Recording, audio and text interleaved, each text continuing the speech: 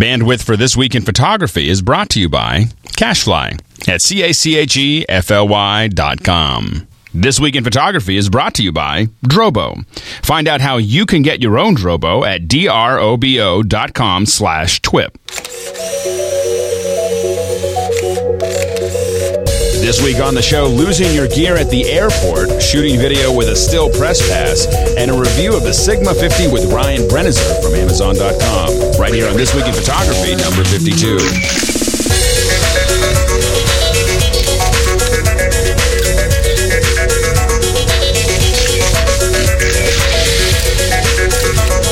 Hey everyone, this is Alex, and I've taken over the helm yet again.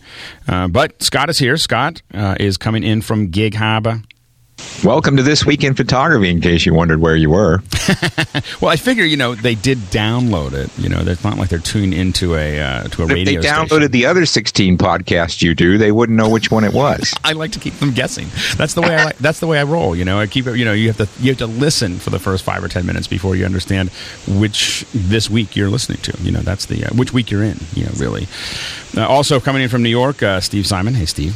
Hey guys, why Alex do you use a Boston accent when you say Gig Harbor? Because it just sounds like it should be Gig Harbor.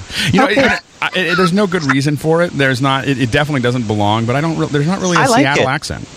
Can you use a Boston accent throughout the whole show today? Do you think? Or let's not pretend we did. How's that? All right, fair enough. I'm tempted, but I'm not going to do it. It's right up there with Jar Jar. So.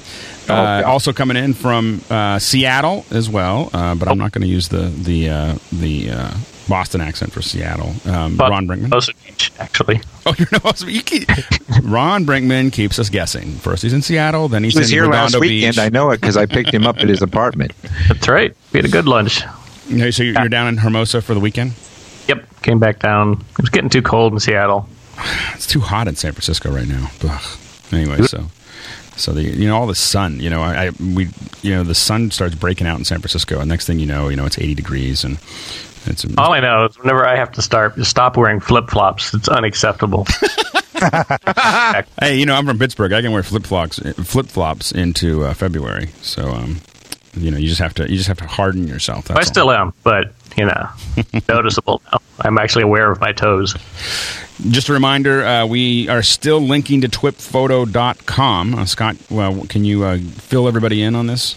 Yep, the link contest is in its waning weeks. Just a couple of weeks to go. If you want a chance to win $1,000 worth of prizes, Lightroom, Aperture, JBL reference earphones, a couple of copies of my books, On One Software Essentials for Photoshop Elements. We got a gadget bag, copy of DV Matte from Pixelcore, of course, VMware Fusion, a bunch of stuff. It's all going to go out in a box to somebody. You have to be 18 years or older, and you must be a U.S. resident to play. Link from your blog or your website to twipphoto.com. We're going to pick the winner October 31st and leave those links up because we're going to do another contest for next quarter starting the very next day.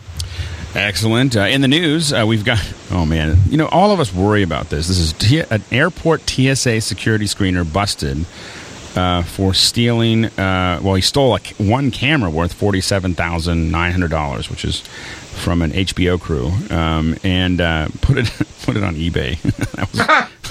Talk about Darwin There's Awards. A genius for you.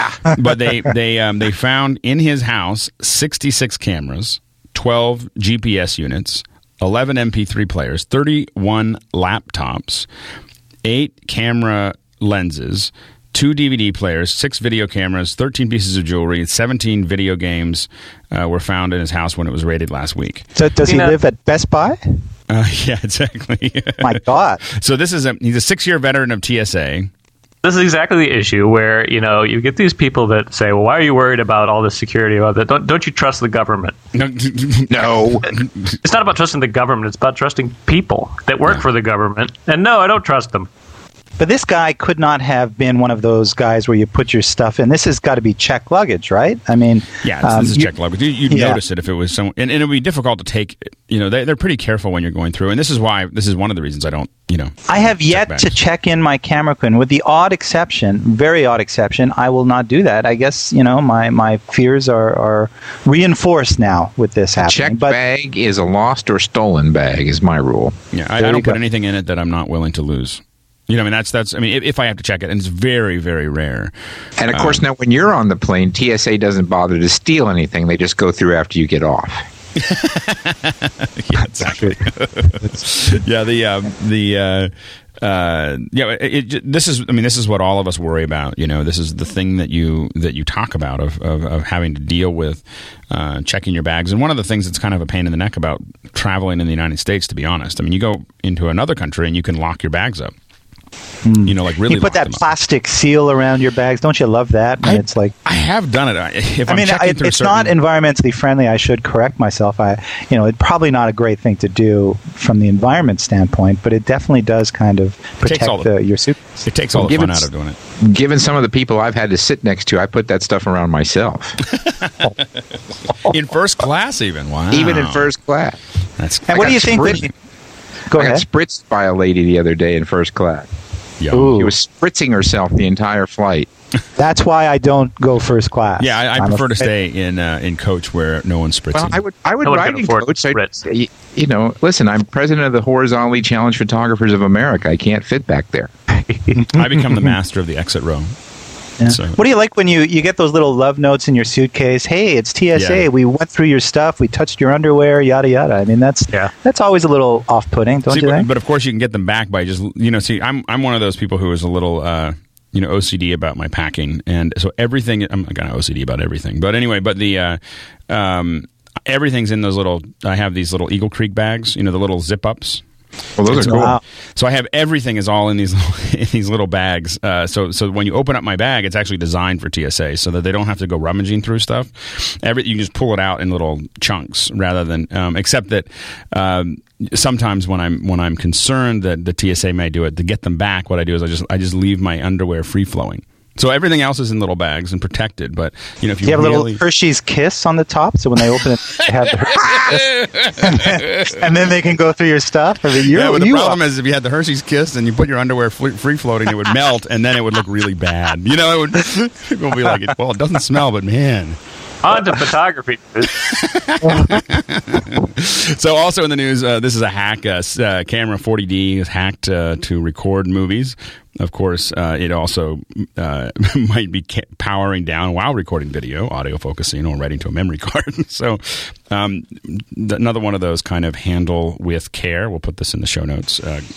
We do not officially endorse this policy here at TWIP. Yeah. No, the question is why, guys? Like, why? Why do you do this? Well, everybody wants to. They want to get the extra. What's frustrating, I think, a lot of times about these cameras is they're capable of all this stuff, and then the manufacturer for a variety of reasons decides to turn some of this stuff off. Like most of these little point and shoot cameras that we can buy for $250 are, they're shooting raw at some point in time. I mean, they're acquiring the information raw, but then they, take that feature out to differentiate the products, and I think a lot of people want to undifferentiate them. I think that's a lot of what the push is. I think everyone's excited about video, and then they're hacking their camera 40D, their Canon 40D to make that happen. But there's a lot of bad things that happen when you use it the way it's not designed for. So, but I'm getting ready to start testing stuff with my little. With my little camera, because I'm getting ready to buy a Canon Mark 5D. I mean a 5D Mark II. 5T Mark II. Yeah, I need the video. So also now, Scott, you have installed CS4? I have installed CS4 and Bridge, and I have to say that the first thing I noticed was that I clicked on the little Photoshop icon on my 24-inch iMac, and Photoshop was instantly on the screen. That was different because Photoshop CS3 took a while to boot up. But usually you launch Photoshop CS3 and you go get a coffee. Yeah, and let me tell you, it was night and day difference. A couple of cool things right off the bat. Content-aware scaling, you got to play with that. The ability to shoot multiple images on multiple layers and then have Photoshop, the way it does in Photo Merge, kind of determine where the focus should be and give you a front-to-back focused picture is cool. The new ability to create masks. I mean, mask is something, when I teach Photoshop, everybody's scared of masks.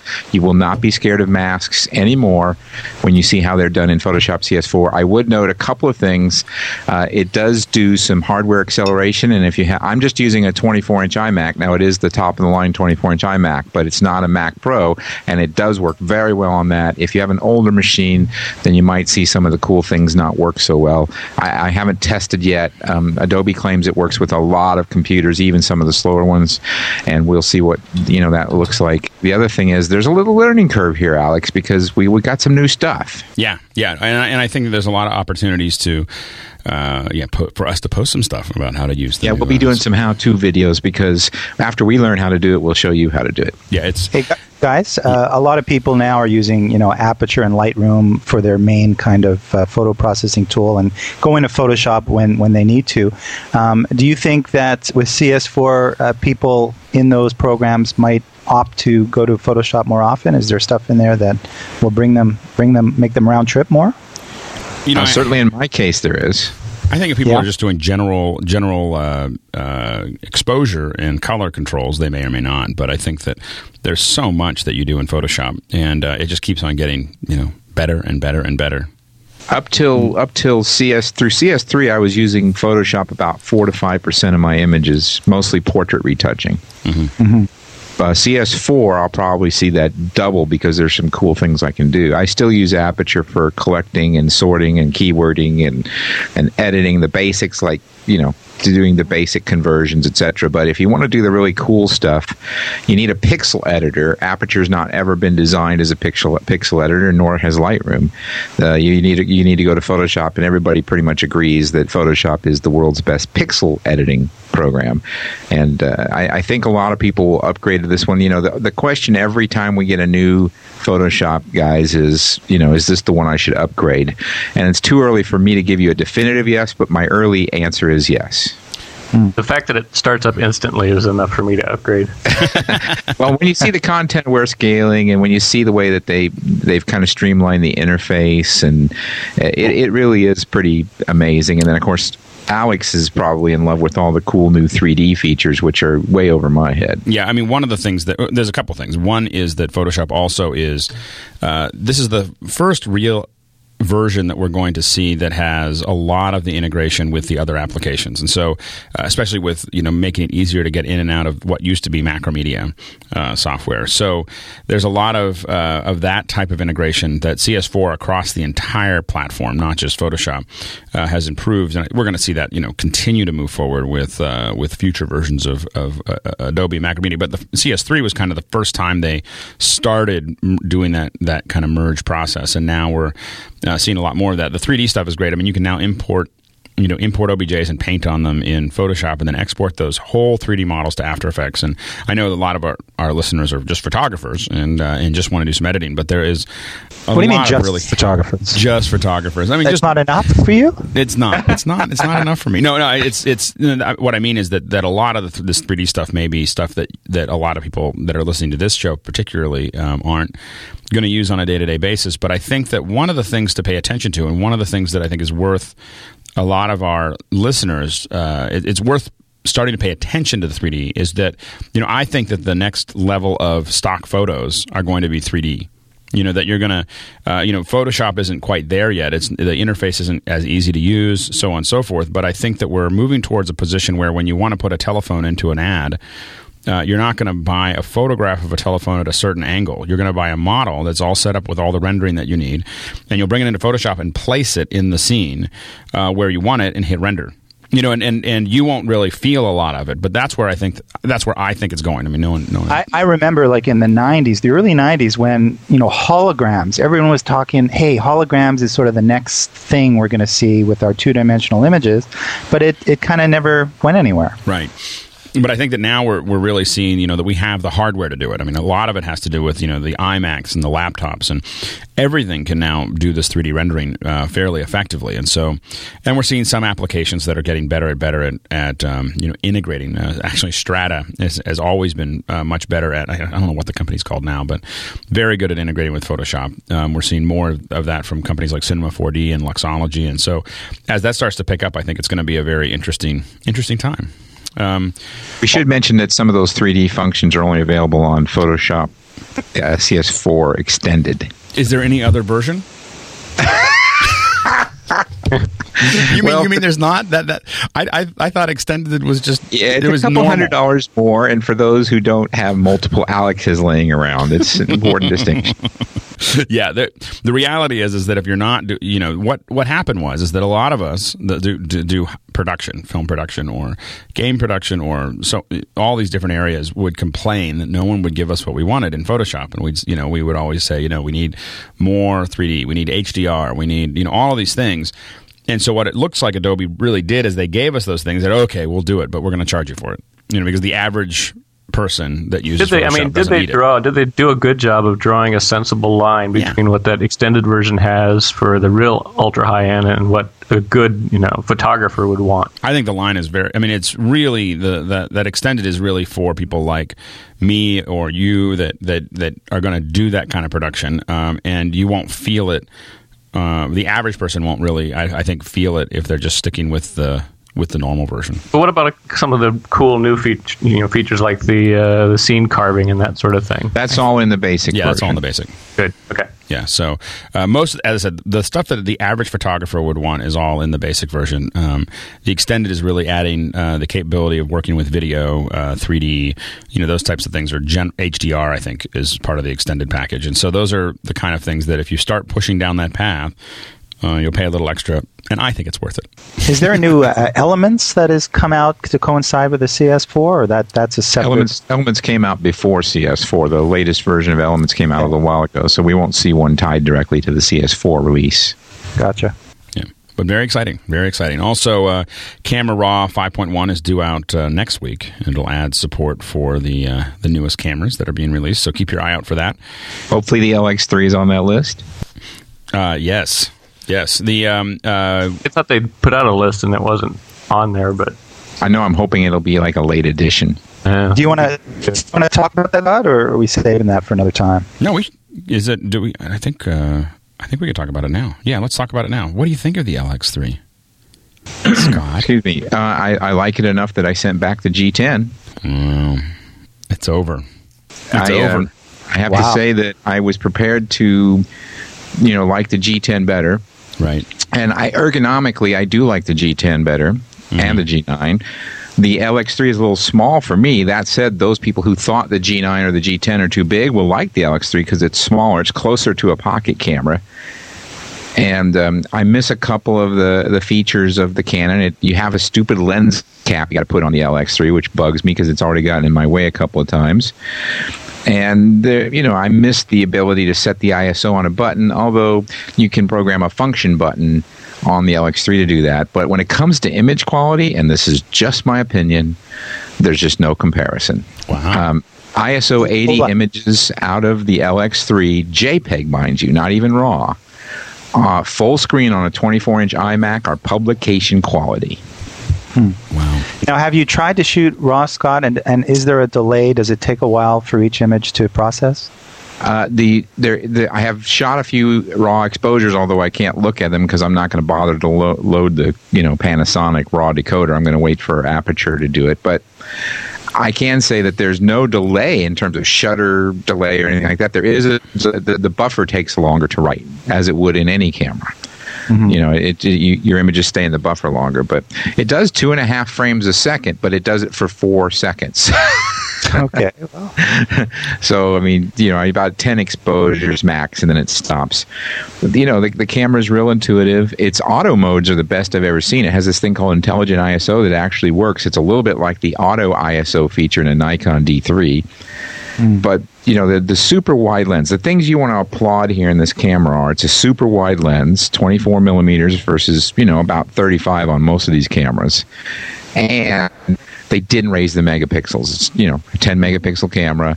So you have really low noise. And at ISO 400, this camera looks, at ISO 800, this camera looks as good as the G9 did at 400. Yeah. Okay. I'm getting one. I had a chance to play with Scott's when we had lunch last weekend, and it's pretty close to what I would want in a camera too for a small carry around. The ergonomics don't bother me because I actually want something small enough that I will carry it with me as much as I can. Really, be willing to just shove it in my pocket, and it's about in that range. I agree. The lens cap is just silly. I hope that a future revision fixes that. And although I have to admit, with my G10, or G9s, one of the things that I had problems with is that if I kept it in my pocket, that little shutter that closes would get stuck open, which was kind of that actually happened to a couple other people too. I do want to mention that the video is better quality on the LX3 as well. It's actual HD, and the G10 is cut down to 640 by 480 is the top quality level. And pretty Can clean. you do time lapse videos on the Panasonic? I haven't tried that. Oh, okay. And I do also need to point out that there's no viewfinder, which for me was the hardest thing to look at when I pushed the buy button. I was like, gosh, I've never bought a camera without a viewfinder. Did you use the viewfinder in the G9 or the G10? Yeah, because what do you do when it's sunny outside? You can't even see the back LCD. So what I've done now is I've ordered, there is an accessory viewfinder that you can put in the hot shoe on this camera. So I've ordered that, and it's ridiculously expensive. But at least there is that option for those who are like me, who want a viewfinder, old school guys. But I mean, Alex, when I was doing the first roll of test shots, here I am talking rolls. See, I'm still stuck in my digital days, or my film days. When I was shooting the first group of test shots, it was sunny outside, and I couldn't see the back of the LCD. What do you do there? I just don't shoot when it's sunny. No, I mean, it should probably.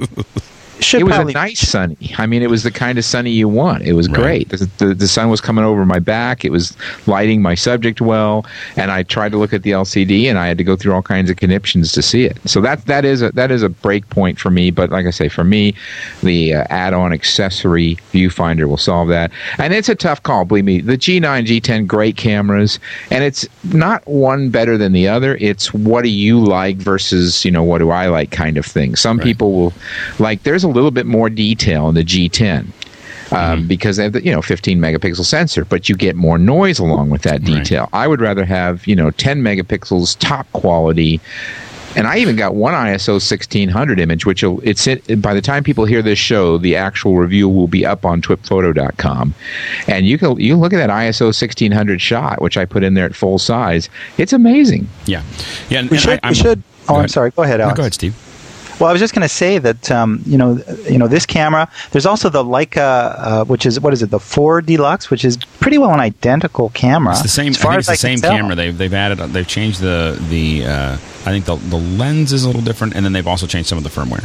I don't think the lens is different, but it's you do get a strap with it. So you get a strap and a longer warranty, but I think it's about $400 more. It is. It's like twice as expensive. So what do you want to just get a 2-year warranty instead of a 1-year, or you just want to buy 2 cameras? Right. But that Leica red dot looks really kind of cool. But the other thing the Leica gives you the software. It gives you the Capture One software with it. Okay, gotcha. The other thing, and that is worth the money because Capture One is an amazing piece. Yeah, but I'm not sure that Capture One costs the $400 Delta either. So, that I don't know. No, the other thing that I'm really curious about, and it's maybe moving a little bit away from this camera, but the Sigma announced the DP2, and I know the DP1 was a tiny little camera with a big chip in it, and the quality was good, but there were a lot of problems in terms of functionality. And I wondered, in future, if we can sort of look into the idea of the DP2, because the DP2 is going to have to be about 152 kabillion times better than the DP1 for me to do anything but yawn about it.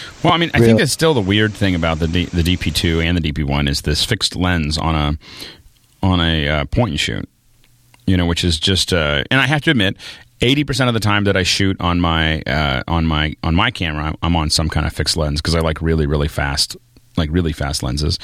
And but at the same time, the idea that I have a point and shoot that was stuck at one focal length is just a little odd. Well, I think the DP2 will. I'm sorry, I was just going to say the DP2, though, I think is more sort of along the lines of a Leica M8 in that, it's a serious camera in terms of, the quality that big chip is going to give you. And I think that Sigma was looking in that direction when it came to, creating this little camera. So for me, that's not a big deal. The thing that does make me interested is I really want to get a camera that tests that's a Foveon sensor. I haven't shot anything with a Foveon sensor, and I'm, this is stacking, of course, the pixels on top top of each other. Everything that we see, CMOS and CCD are all the pixels are actually all next to each other. So the red, green, and blue are next to each other. So everything has to be sharpened a little bit. Nothing is truly sharp. With the Sigma, you're actually getting something that theoretically is a lot sharper naturally because the pixels are actually stacked on top of each other. And so something that I've always been fascinated with. Maybe someone will be listening at Sigma and they'll send us a test camera. I just want to say, Alex, if you do want a fast lens, I mean, the LX3 is f2 to f2.8 throughout the range, 24 to 60. So that's pretty darn fast. Oh, absolutely. And I have to admit that the LX3 temptation had been building for a while. I mean, Stu Mashowitz has been pushing at.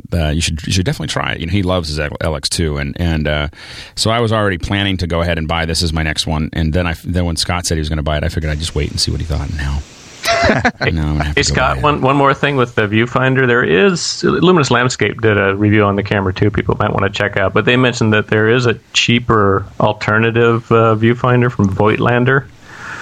You might want to see if it's any good or not. Now you tell me. I just saw it. Sorry. Also in the news, this is a slightly different type of photography, but definitely fascinating. This is the Nikon Small World Photo micrography competition. So this is lots of pictures of tiny little things, and we'll put this in the show notes. But it's NikonSmallWorld.com, and you can see the gallery and. Really, really interesting. The winner is Michael Stringer, and it was a 200x of a marine diatom. I don't know what that is, but it looks really cool.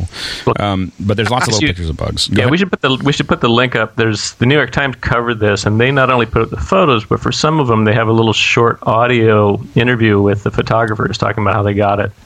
So if we put the link up, we should link to the New York Times article on it because it's kind of neat. You can hear the photographers say how they did it. It's like there's my favorite picture out of it is this little tiny beetle that's actually sitting on the head of a pin. Yeah, and you listen to the audio on that, and you find out that he actually did do that trick of multiple focusing. When you're shooting such macro photography, you get a really, really narrow depth of field. And so this is actually a compound image where he shot multiple exposures at different focus zones and then put them all together to get a in focus image. It really is. Yeah. Go ahead, Alex. No, go ahead, Steve. Well, I was just going to say, it really is, just as large as space is, when you start to look at the very small, I mean, there's an unlimited, when people say, there's nothing to take pictures of, I mean, you can photograph your finger for years and come up if you have the right equipment. I mean, with this extraordinary, interesting stuff. When you look at this gallery, you'll see a world that is just really extraordinary, and the images are absolutely beautiful. Yeah, it's amazing what's there, and it's amazing to see the patterns and a lot of the luminescence that is based on light changes a lot when the surfaces become similar to the wavelengths. Anyway, so you really get some very fascinating looking images that are naturally that way when you actually look at them. So so definitely check that out. Site of the week. This is a listener suggestion. Ben Riddick sent this in and thought we should check it out. It's called DIYphotography.net. Did you guys get a chance to take a look at this? I did. It's neat. It's a cool little. It's definitely a lot of sort of low budget tips for tweaking lighting and doing setups and that sort of thing. It's very practical kind of information. I like it a lot. Yeah, I think that a lot of us a lot of us are used to having lots of big lights and equipment and everything else. And for a lot of our listeners who are not ready to do that yet, there's just tons of ways of not spending a lot of money, but just throwing something together that works and that really gives you great results. And so definitely worth checking out, DIYphotography.net. Of course, we'll put that in the show notes as well. And we have we're in week 3 of the current assignment Yellow. We're going to run one contest a month now because it's just getting a little bit too much to manage. But in return, we're going to do better prizes. And the prize this month, Alex, is a USB Drobo. Nice. I love my Drobo. So all you have to do to enter is put one image, and it's one image per person. By the way, some people have tried to cheat. We found them out, and now they can't win. So one image per person. And then what will happen is our audience will vote, Those votes will help elevate the best pictures to the top, and then the TWIP staff actually makes the pick. So the votes do not alone constitute a winner. So if you're the person with the most votes, don't start ordering your dries for the Drobo just yet, because we're gonna pick somebody in that group. It may not be the one that gets the most votes, and that's the way the audience seems to want it, because they want to have a say in it, but they'd rather trust us. But and quit asking me for what would constitute yellow. I keep getting all these emails. You guys know the rules. You have to come up with your own version of yellow. And if you're colorblind, this is really just kind of an open. Well, for instance, somebody asked, "Could I take a picture of someone who was being cowardly?" That's a perfectly fine interpretation of yellow, if you'd like. Isn't that yellow? Yeah, that's close enough. And the guy, he even quoted an old TV show, which none of you are probably old enough to have seen. It was called Branded. Ooh. You ever see that show? I didn't. Nope. No. With Chuck Connors, the rifleman fame. Oh yeah, I'm Branded. Branded is the one who ran. What do you do when you're branded? But you know you're a man. Wow. If we can delete all the television theme songs we know, we'd have a lot of room for some, useful information. Well, see, I do know all the words of all these stupid. Yeah, when you're old and you've got all this stuff floating in your head, it's really a nuisance, because you'd rather think of something new and relevant. But all I can think of was Chuck Connors. So all there I you go. Suggested just more drugs. Okay. Just turn the IV up a little bit, and you'll be fine. By the way, that was who was that just sang that? That was a very nice voice you That was got there. Scott. Only person old enough to know the song, of course. Lovely singing voice, I will add. Also, we had latest poll results. Which is more important to you, an artistic photo or a technically accurate photo? Well, this one wasn't even close. 81.6% said artistic. Unfortunately, 18.4% said But I sure have noticed a fair amount of pixel peeping once in a while from that must be the vocal 18%. Yeah, exactly. We got a new poll up there. It says, what percentage of your shots are successful intended compositions or accidental masterpieces? So the question is, of course, number one, I plan all my compositions and they're perfect. No accidental masterpieces. 25% intended, 75% accidents, 50% intended, 50% accidents, 75 intended, 25% accidents, or hell, nothing I plan works out. They're all accidents, and I love them. Cartier-Bresson used to say if he had one image out of a 36 exposure contact sheet, he'd be very happy. And actually, that's a pretty good percentage, I'd say. Yeah, I think we talked about this a while ago. I remember going to shoot textures and asking someone at ILM about that, and he just said, "Oh, just take lots of film, take a lot of photos." And I just thought he was trying to hide the secret. And Paul Houston is a matte painter there, and he's the one that gave me the advice. And I was like, man, he's not sharing.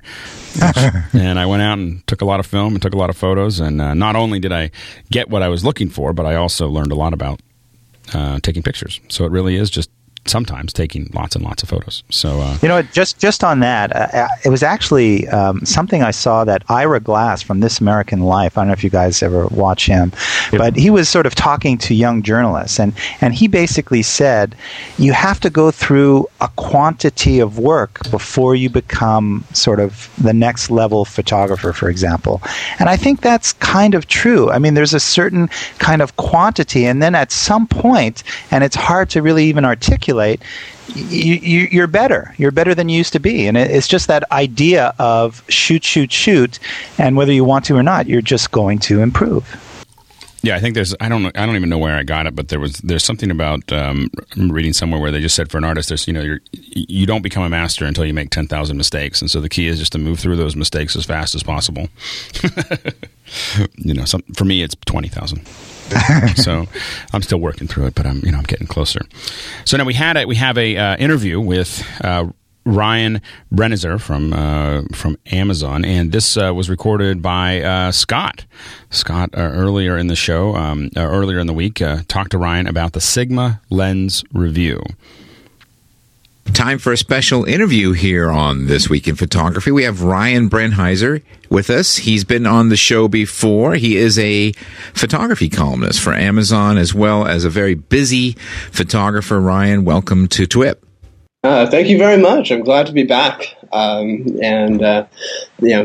am very, very busy indeed. Yeah.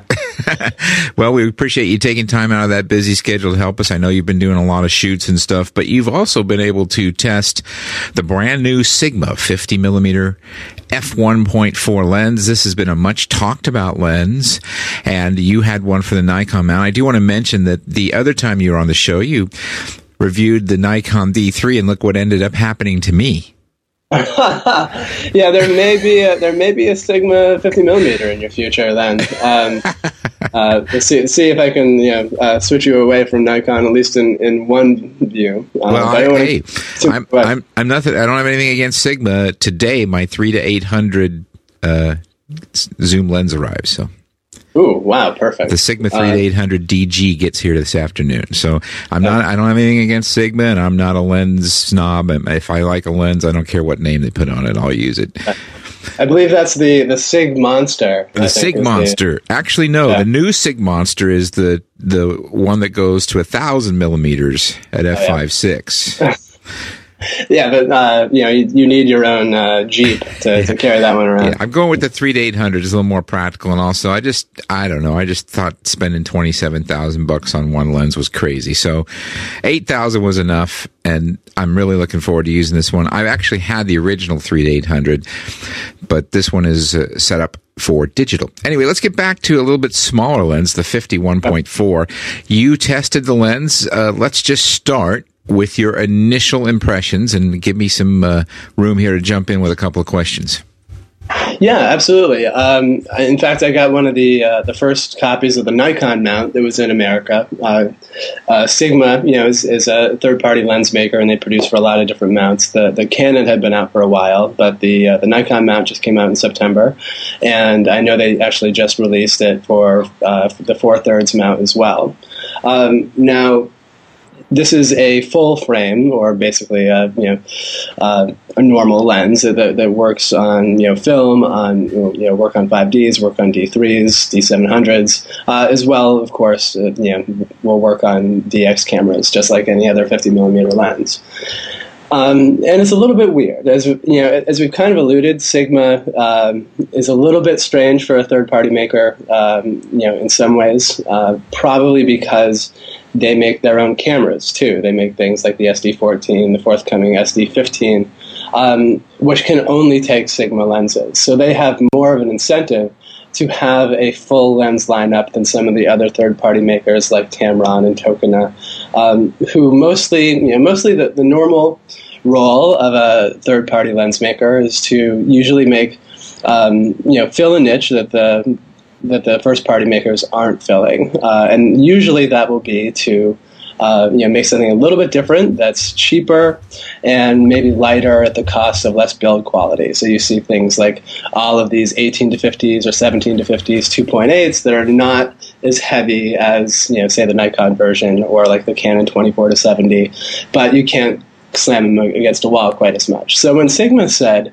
hey, we're going to release a 50 millimeter f1.4, a lot of people, myself included, said, okay, well, that's already a small, tiny lens and usually doesn't have super build quality. So the Sigma version is probably going to be just tiny and super cheap and something you can just stow away in your pocket and will be very, very popular.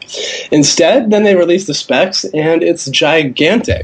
And in fact more expensive than the Nikon, Canon, Pentax, basically any of the first party models. It clocks in about $500, whereas you can usually pick up one of the competing members for about half the price. Now wait a minute, Ryan. Let's talk about that.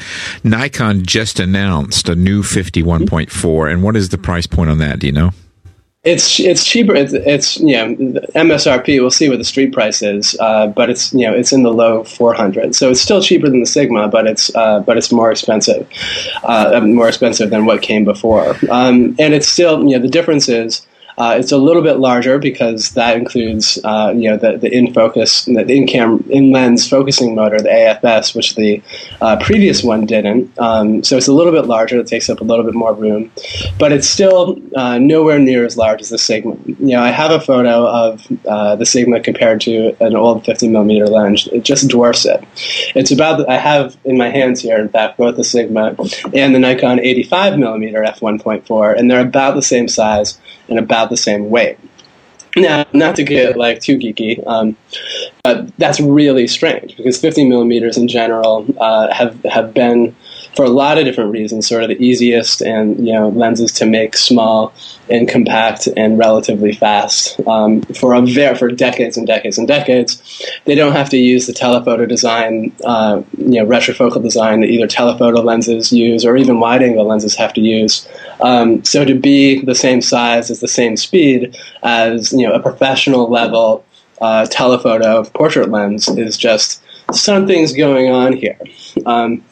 And I have my theories, obviously, as to what they're doing, and they seem to be borne out by practice. And that's that the role of the 50 millimeter. Actually, as you mentioned in a post on the blog a few days ago, the 50 millimeter sort of coming back in ways that it hasn't in a long time, but it's sort of playing a different role than it used to. It used to be 50 millimeter lenses were just what came with the camera. You bought a camera and there was a 50 millimeter lens on it, 50 millimeter f2 or something like that, these old manual focus lenses.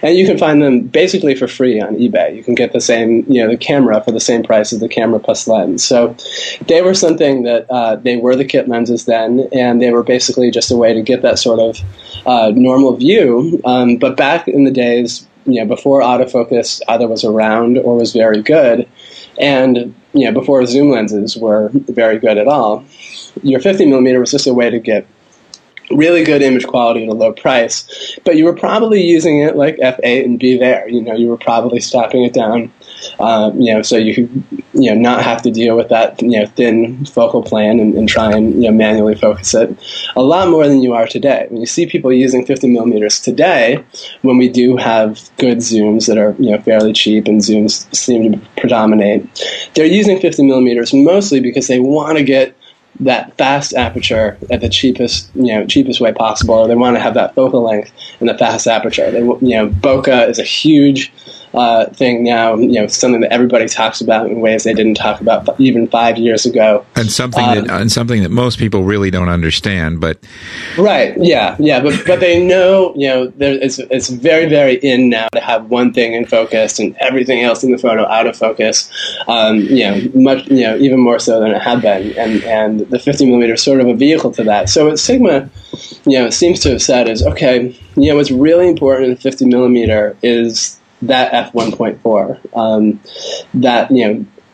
That's where people want to be shooting. Is they want to be shooting faster than f2.8. If they're going to go to f2.8, especially the professionals that this lens is marketed towards, and I'll get to that in a second, well, they're probably going to use a zoom because the zooms these days are really good. The Nikon 24-70, unbelievable. So if I'm going to shoot 2.8 or slower, well, why not have a zoom so I can also shoot wider, I can also shoot slower, things like that. They said, okay, so let's over-engineer this lens. Let's just go nuts on it to make sure that it is as good as possible.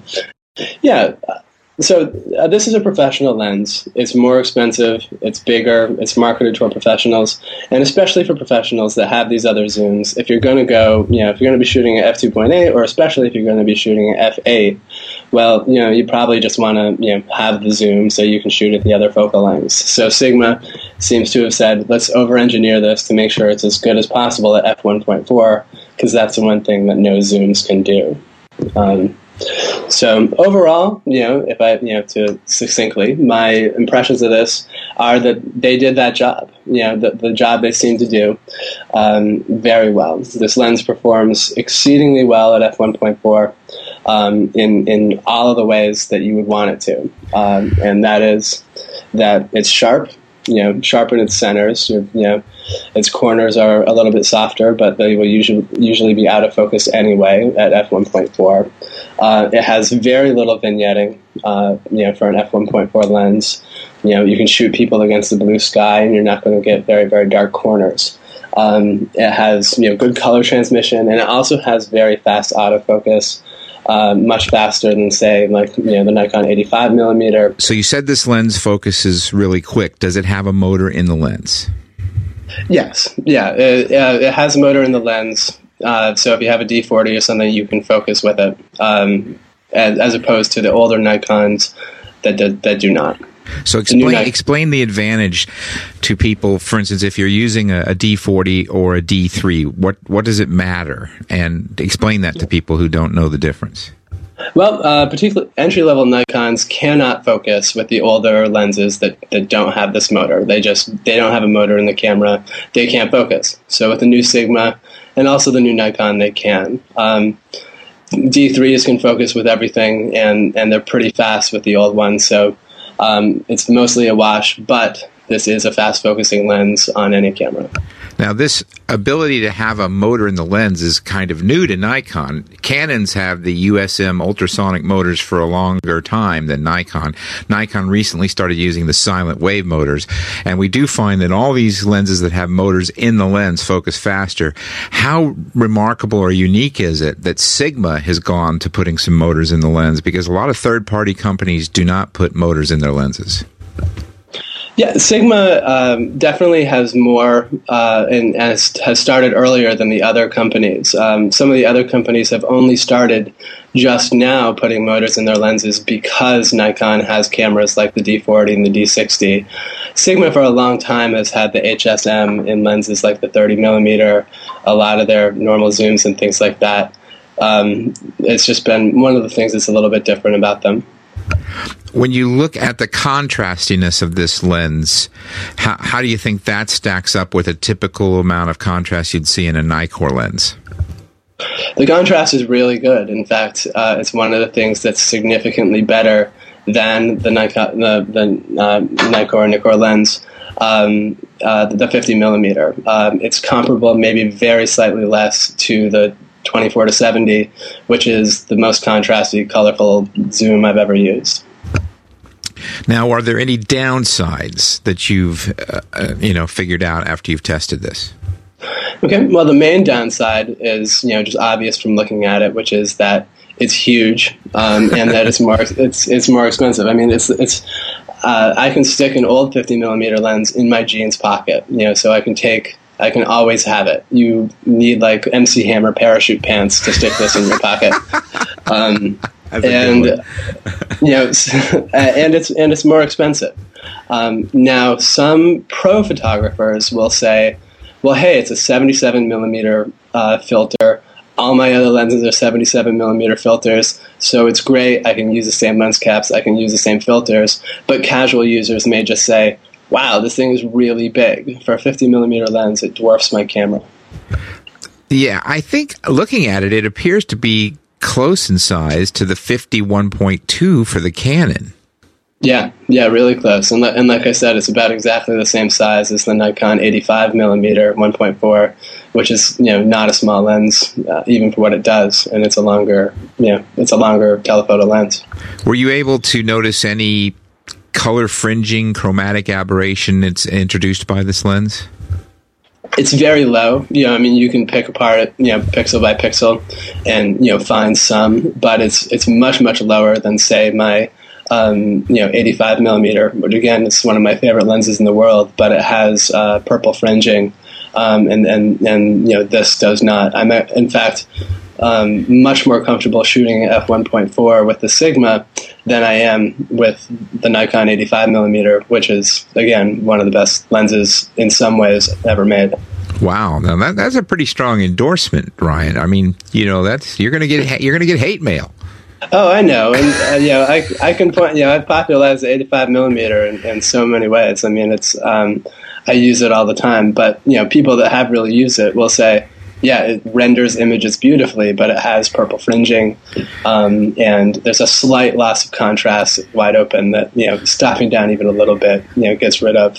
Whereas the Sigma really does seem to be made like, hey, let's shoot this at f1.4. That's what it's all about. I'm glad you pointed that out because that's really important. A lot of people have probably heard that most lenses are at their sharpest somewhere a couple of stops from the edges, and that may even be true of this lens, but this lens appears to have actually been made, much like Canon's L lenses often are, to actually work at wide open. And I think that's really important because people who are buying these lenses, as you say, they're buying these lenses as part of a creative process. You're making a creative decision to shoot wide open because you like the way the background looks versus the way the subject looks. It makes the subject sort of pop out of the picture. And if it doesn't work wide open, what's the point of having it? Right. Yeah, exactly. And that's really the reason to be of this lens. They've engineered it for it. The trade-off is that it's huge and a little bit more expensive, but it's basically a specialized tool. If you want that shallow background and you want it in a 50 millimeter, right now, we'll check out the new Nikon, but certainly it's the best way to do it for the Nikon mount. And for Canon, it's definitely performs a lot better than the Canon f1.4. Then it's just a trade-off. Okay, do I want to spend the more money to get that f1.2, and have the advantages there, or do I want the Sigma? We probably should mention a couple of things for folks that are sort of new to photography. Don't be alarmed that we talked about a few flaws in the lens because there's no lens that doesn't have flaws. Yes, absolutely. Also want to point out that when you're shooting at f1.4, Ryan, we probably ought to mention that razor thin depth of field means you need to nail your focus. Absolutely, and that's one of the only little caveats I have about it, is that it is hard for any lens to shoot at that, and in extreme situations, shooting moving subjects in the darkness, for example, which I happen to do a lot as a wedding photographer, it will focus fastly, but then be slightly jittery, which in most lenses doesn't matter, but if it jitters a little bit, it'll get your subject out of focus if you're shooting at f1.4. Again, that's only in extreme situations, but don't be surprised if you don't nail your shot every time. Yeah. I think you mentioned it earlier. This is a lens marketed at pros. Doesn't mean amateurs won't buy it, but if you're just getting started with photography, and particularly if you're having problems with focus, 1.8 lenses probably be where you'd want to start. Right, and you can always stop this lens down. You can always say, hey, well, okay, f1.4 in this situation isn't working for me. I can always stop it down to f2, whatever, or f16. But then you're kind of losing the point of it. But whereas in other situations it may be real easy. Maybe you're just shooting a plant or something, and you can take all day. Well, it sounds like you're giving it a thumbs up. On a scale of 1 to 10, you want to give it a number? I'd give it about a 9. Like I said, for my personal use, it's really great. Now, if you're looking for something that's small and easy to carry around, and you just want casual shooting, it really may not be worth the price. But if bokeh and smooth bokeh, which is something I didn't talk about, the bokeh on this is very smooth for a 50 millimeter, is important to you, and shooting f1.4 is important, then you can see a difference over the current Nikon and Canon versions, certainly. Well, I appreciate your review. And how can our listeners keep track of all the stuff you got going? You write for Amazon, we know that. Is there a particular blog or website you'd like us to point people to? Yeah, absolutely. My main blog is just amazon.com/Ryan Brenizer, Brenizer, and my commercial website is just ryanbrenizer.com. Okay, there you have it. First look at the 50 millimeter f1.4 from Ryan, and we're looking forward to having you back on the show in the future. Maybe we'll have you talk about the Nikon f1.4 once it gets in your hands. Yeah, absolutely. Hopefully I'll see it at Photo Plus Expo, which I'll be at soon. Okay. Once again, thanks, Ryan, and back to the show. Thanks, Scott. And what were your impressions after this interview? Well, I was mindful of the fact that the last time we had Ryan on, he talked about the D3. I ended up buying one, so I'm kind of worried. But I do want to point out that Ryan, I want to be honest about this. Ryan was our second choice this week. I had hoped to get Joe the photographer on. But he was simply not available. Evidently he had some plumbing issues that he had to deal with. Well, no, Joe the photographer, turns out he wasn't licensed and hadn't paid his taxes as a photographer. So we decided in the best interest of the show to bring Ryan. Protect him from his self. So are you going to buy the lens, Scott? I don't know, because to tell you the truth, one thing Ryan pointed out is this is more expensive than the new Nikon lens coming out, f1.4 50mm Nikon, and it's going to be hard for me to get my arms around the fact that the Sigma is going to have done a better job than Nikon will, and I'm going to wait and see. I'm still not sure whether or not I'm going to Photo Plus next week. If I go to Photo Plus, I'm going to look at them side by side, but I'm certainly going to consider it. Yeah. I mean, I think it's very cool that Sigma is really stepping up to the plate and saying, we're not just going to try and compete one-on-one, that we're going to have some flagship lenses that go beyond anything out there and, give you that great sharpness across the aperture range and that sort of thing. So more power to them. I certainly don't have any problem with Sigma lenses. I'm expecting in just a few moments the 3 to 800 zoom to arrive here at my door. So I'm buying the Sigma 3 to 800. So I think... Is your door big enough, Scott? Yeah, so when we hear a semi pulling up, we should know what that is. No, just the beep. Yeah, exactly. Beep. So, and then once you have all those fine photos, of course, you can put them on your Drobo. We like to thank Drobo for supporting This Week in Photography. And I think are we all Drobotized now? I am feeling drooby, man. Are you feeling droopy? Actually, you know what? I'm in the process of. I stopped the copy to do the show because I was afraid that it was going to step on Skype or something bad. But I am not 100% backed up because I'm still copying the last things over to it. But I'll be droopy within the next couple hours. Now, did you put one? No, go ahead, Steve. Well, I was just going to say, I took the Drobo out of the box it shipped in and put it on my desk, so I'm one step closer to being. I haven't completely finished the process yet, but Steve doesn't ever get in a big hurry. Have y'all noticed that? Last to get on Twitter, last to update his blog, last to get his Drobo. He's just a calm guy. He's just really relaxed. Distracted guy. There's a lot on the go, but I'm definitely going to Drobotize myself at some point very soon. It's I really gotta say it's just a nicely engineered product. I unpacked it and everything just makes sense, and it's true. You don't even really need to read any manuals or anything. You just start slapping it together. I mean, the hardest part for me was that I had to go rip some drives out of some old external drives to use for this, and it took me far longer than it took to set the Drobo up. Well, that's the great thing is that you can just put a bunch of drives in. They don't all have to be the same or anything else, and then you can slowly upgrade them as you go.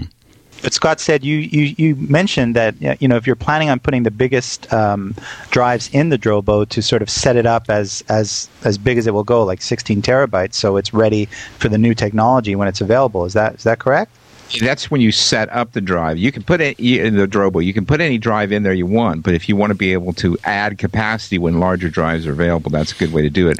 Another tip to consider is that if you know you're going to want to start small and add more drives, you don't necessarily want to put in a couple of 1 terabyte drives. You might be better off putting in 2 or 3 500 or 750 gig drives because of the way that Drobo creates the safety space is tied to the largest drive. So you would find yourself in easier to upgrade to the bigger drives later. So that's I had a 1 terabyte drive in there by itself, and you'll put another. I swapped a 750 for a 750 for another terabyte, and it didn't change much. Because it's because it's keeping that max size up. But if you had a couple of 750s and then added another one, it works better. And one of the pieces of advice I got from the people at Data Robotics who make this thing, which I didn't believe at first, which I now do because I've tested it, is I said, what kind of drive should we get? And they consistently, to a man, said, get the cheapest thing you can find. Just throw whatever drives you've got in. Like Ron said, tear some SATA drives out of an old enclosure because that's really all it takes. You can always upgrade them. You can always swap them. Then now for my main ones, I did spend some money. I've got the Western Digital 1 terabyte green drives, and I've got 4 of them for each Drobo, and I've got another pair sitting on top of each Drobo ready to go in case of a failure.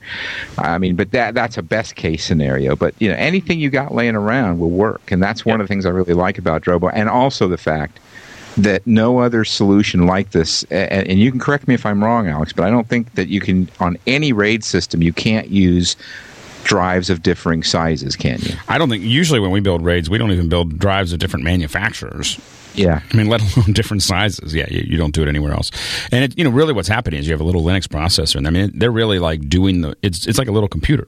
So you're really interfacing with this little computer, and it's managing all that stuff for you. And great little, I mean, it's just, I don't know what I do without it. We keep a lot of our, we've got a bunch of them. So I've got my personal stuff split between two, and then we've got we keep all of our assets that we need to use on a day-to-day basis that we want to make sure are available to everyone, on these Drobos, and it's just a really great storage solution. It's like having an IT guy 24 hours a day watching your stuff. Exactly. Yeah. I could use one of those. And we'll get you $25 off your next USB or FireWire Drobo purchase if you just go to drobo.com/TWIP. That's This Week in Photography, the acronym for that, TWIP, TWIP. And we thank Drobo for their support. And we highly suggest checking that out. So we've got a couple listener questions here. One of the first questions, this is from Lawrence Dorch, and he said he's very interested. He said he's trying to figure out legal and ethical question about the Canon 5D Mark II shooting video. I shoot professionally and cover mostly sports, pro basketball, but also some concerts. And when I get credentialed for both, I am credentialed as a still photographer. So what problems does this present if I now have the ability to shoot high-quality HD video with my still camera? If I purchase one of these new DSLRs with video, am I going to find that I'm prohibited from bringing it to an arena or concert hall as an attempt to prevent the shooting of unauthorized video? It's a great question, and I think it's going to be one of those things that starts really becoming an issue. Steve, do you have any input on that? Yeah, sure. The credential people, I think, are probably going to be the last to know on this. Yeah. I think that definitely, as we know, professional sports is so tightly controlled, and I'm not a sports shooter. I know there are people out there that are probably will better answer this question, but I had heard that because of the tightness of control, and it's just sort of squeezing photographers more and more as to what they can do, because a lot of these professional sports organizations have deals with Getty, or they themselves control all the images that are being made. So I suspect that video will definitely be added, to the contracts that photographers sign that allow them to cover this stuff. But in the meantime, I mean, if you've got the camera and you're shooting it, it's anybody's guess. I suspect, of course, that they're not going to want to see stuff out there competing with the stuff that they do. But in some ways, hey, this is it's David against Goliath. So let's wait and see what happens. But you can bet that it will definitely be tightly controlled, and they'll go after you. I think that not only they'll go after you, but the first couple people who do it, might get away with something like that, and then after that, the credential people will know a lot about it. Exactly. My advice is if you're only authorized to shoot stills and you decide to shoot some video, you make a lot of little noises. That's very good, Ron. You've been practicing.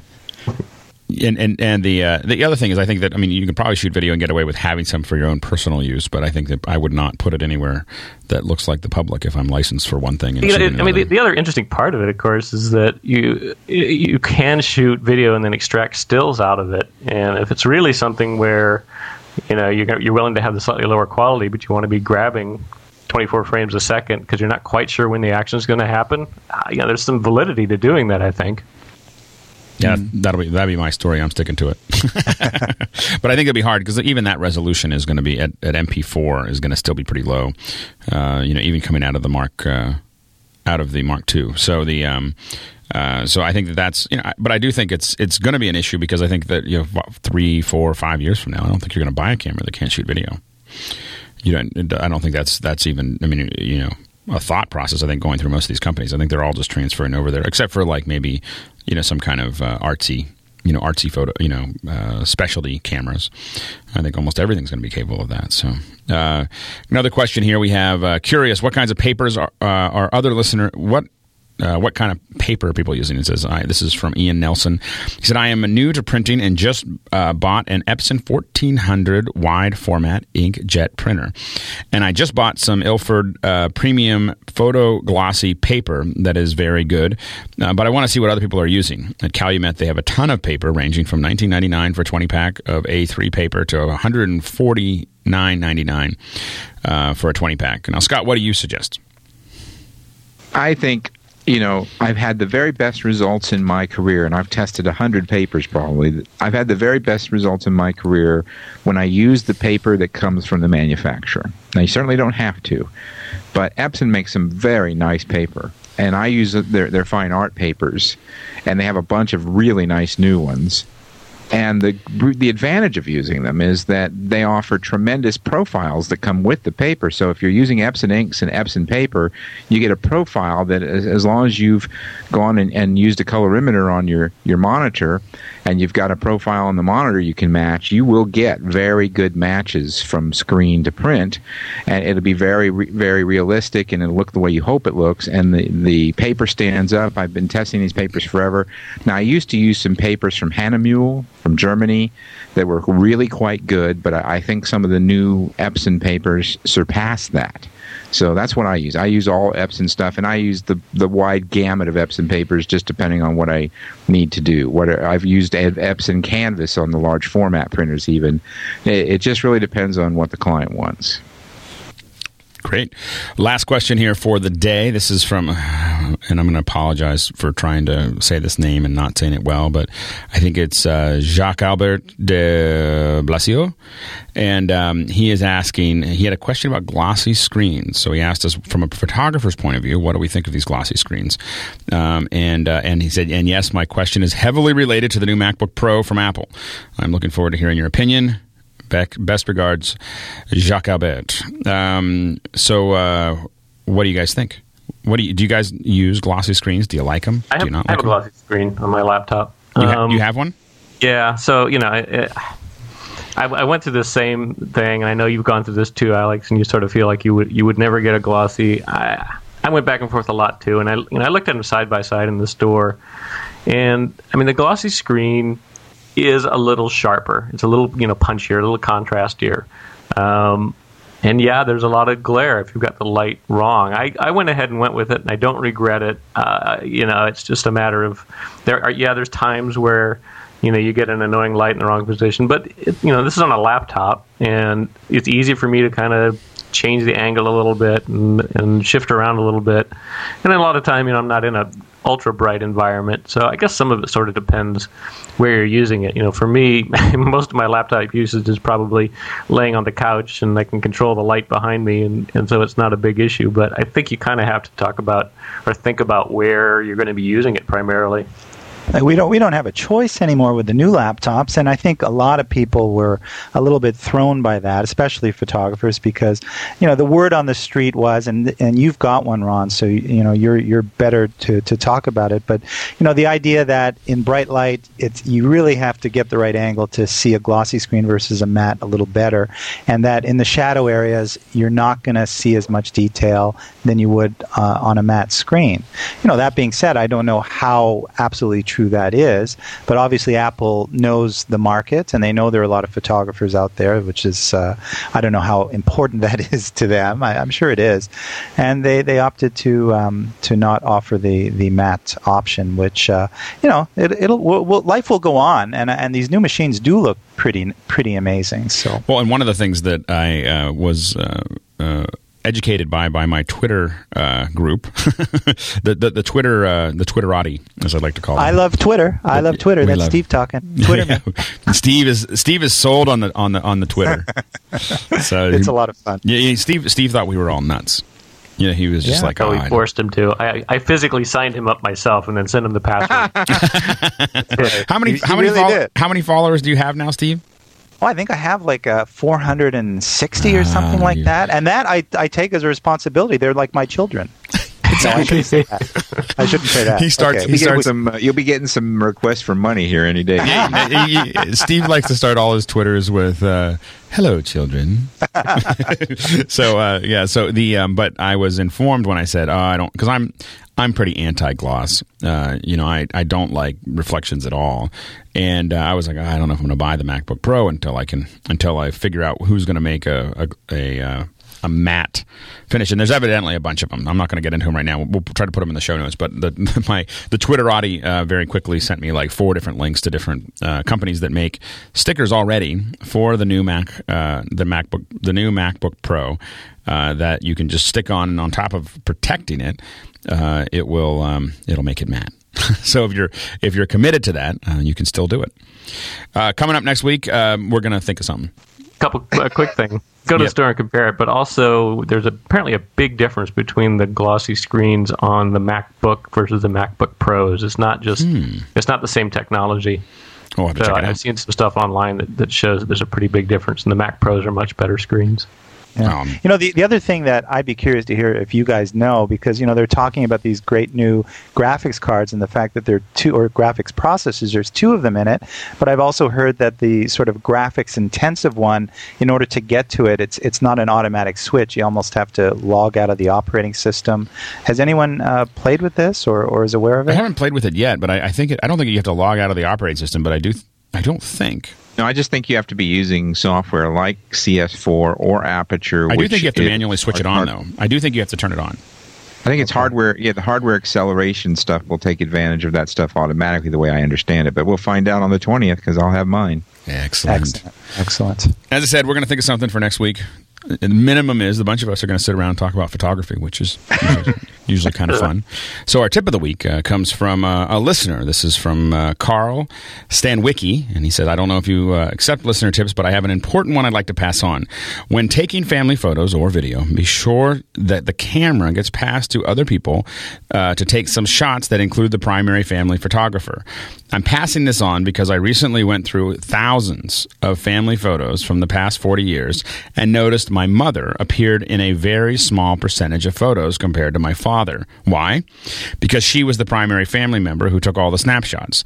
The family films and the videos would show the opposite, where my father would be in hardly any shots. So even if you have to set up the camera to auto and pass it on to Uncle Bob, it's worth it if the collection of family photos documents all of the family members thoroughly. What a great tip! That is a fantastic tip. I was just thinking about it because I'm the family photo. I think part of the reason that I became the family photographer from the time I was a kid was I didn't want to be in the pictures, and so I did that. But I had a friend, one of the people that works with us, Carolyn Stamping, who is works at the Pixel Corps. She manages a lot of the member services, and she is an incredible photographer, just a really incredible photographer, and so she was hanging out with me and Malachi and I, to say it properly, and we were out playing, and I realized that I had almost no photos of me with my son. And the photos just were gorgeous. I mean, and I was so glad, because it's really hard for me to hand my camera to Carlita because she's, she just doesn't understand. I don't even know how to set it to an auto function that would make sense. I don't know. I thought you were going to tell us that you handed the camera to the boy. Yeah, no. Well, the person that I hand the camera to. Here you go, son. Take a picture of me and your mom. My older son, who's 11, he's a great photographer. If I hand every time I'm at a family function, I hand him the camera because from a natural point of view, I mean, he's not trained yet, but from a pure talent point of view, he's actually much better than I am. The pictures he takes, he just has this incredible eye, and so I hand my camera off to him. I don't change any of the settings. I just let him run with it, and but I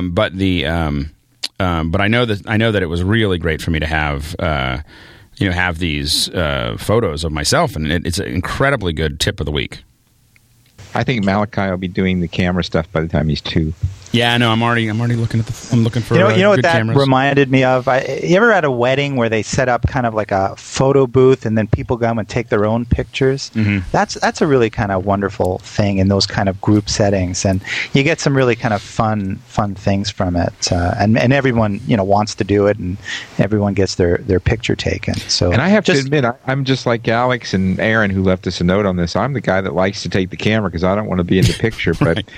When Steve and I were running the Aperture Nature Photography Workshop at Grand Teton National Park, some of my favorite photos were a bunch of the group photos that were taken of Steve and I and Martin from Apple and Scotty Stuhlberg and some of the, where all the pros hanging out, and even with some of the students. I have to admit, I really got a kick out of looking at those pictures. So this tip really grabbed me. I think it's really good. Yeah. Yeah, I think photographers, it's if you ask 100 of them, most of them would feel the way you just described, Scott. But at the same time, when you're in the picture and you see the pictures, you're kind of happy that you are there as well. And that's the other thing. Family members, like I was the firstborn, my sister was the secondborn. She came 3 years later. There's hundreds of pictures of me. There's 3 shots of my sister. It kind of lost interest in photography, not in my sister. But it's just the way it went. Yeah, no, and that's always the thing when I'm around my kids. Is that it's always I have the camera around almost all the time, and that's the other thing is just to have the camera around. But that's a whole other tip. But I think this is a fantastic one, and one that I'm not in very many photos, and there's a huge blackout of most of my life, mostly because I was always the person taking photos, and I like it that way. I mean, that's the way I kept it for a long time. So, but I do think it's a great tip. If you have a tip, make sure to go up to twitphoto.com and send it to us. It's great to get these tips from listeners. I think this one will benefit everyone. So if you have a tip like Carl's, make sure to go up to twitphoto.com and send us an email. So anyway, I think we're done with this mess. Steve, where can people find you? Twitter. Steve is Twitter. Steve Simon. What is it? It's Steve Simon at Twitter. I think it's just my name with Simon? No spaces. How does it work? It's just Ron is my Twitter coach, and so it's just Twitter Steve Simon. Is that correct? Yes. And just know you'll get all these Twitters. Says hello, children. For those of you that have never done Twitter before, you can go to twitter.com/Steve Simon and get to it. Have listened to us over these many months saying Twitter, and like, what the heck is this? Just go to twitter.com/Steve Simon or /Ron Brinkman with 2 N's. Or /Alex Lindsay.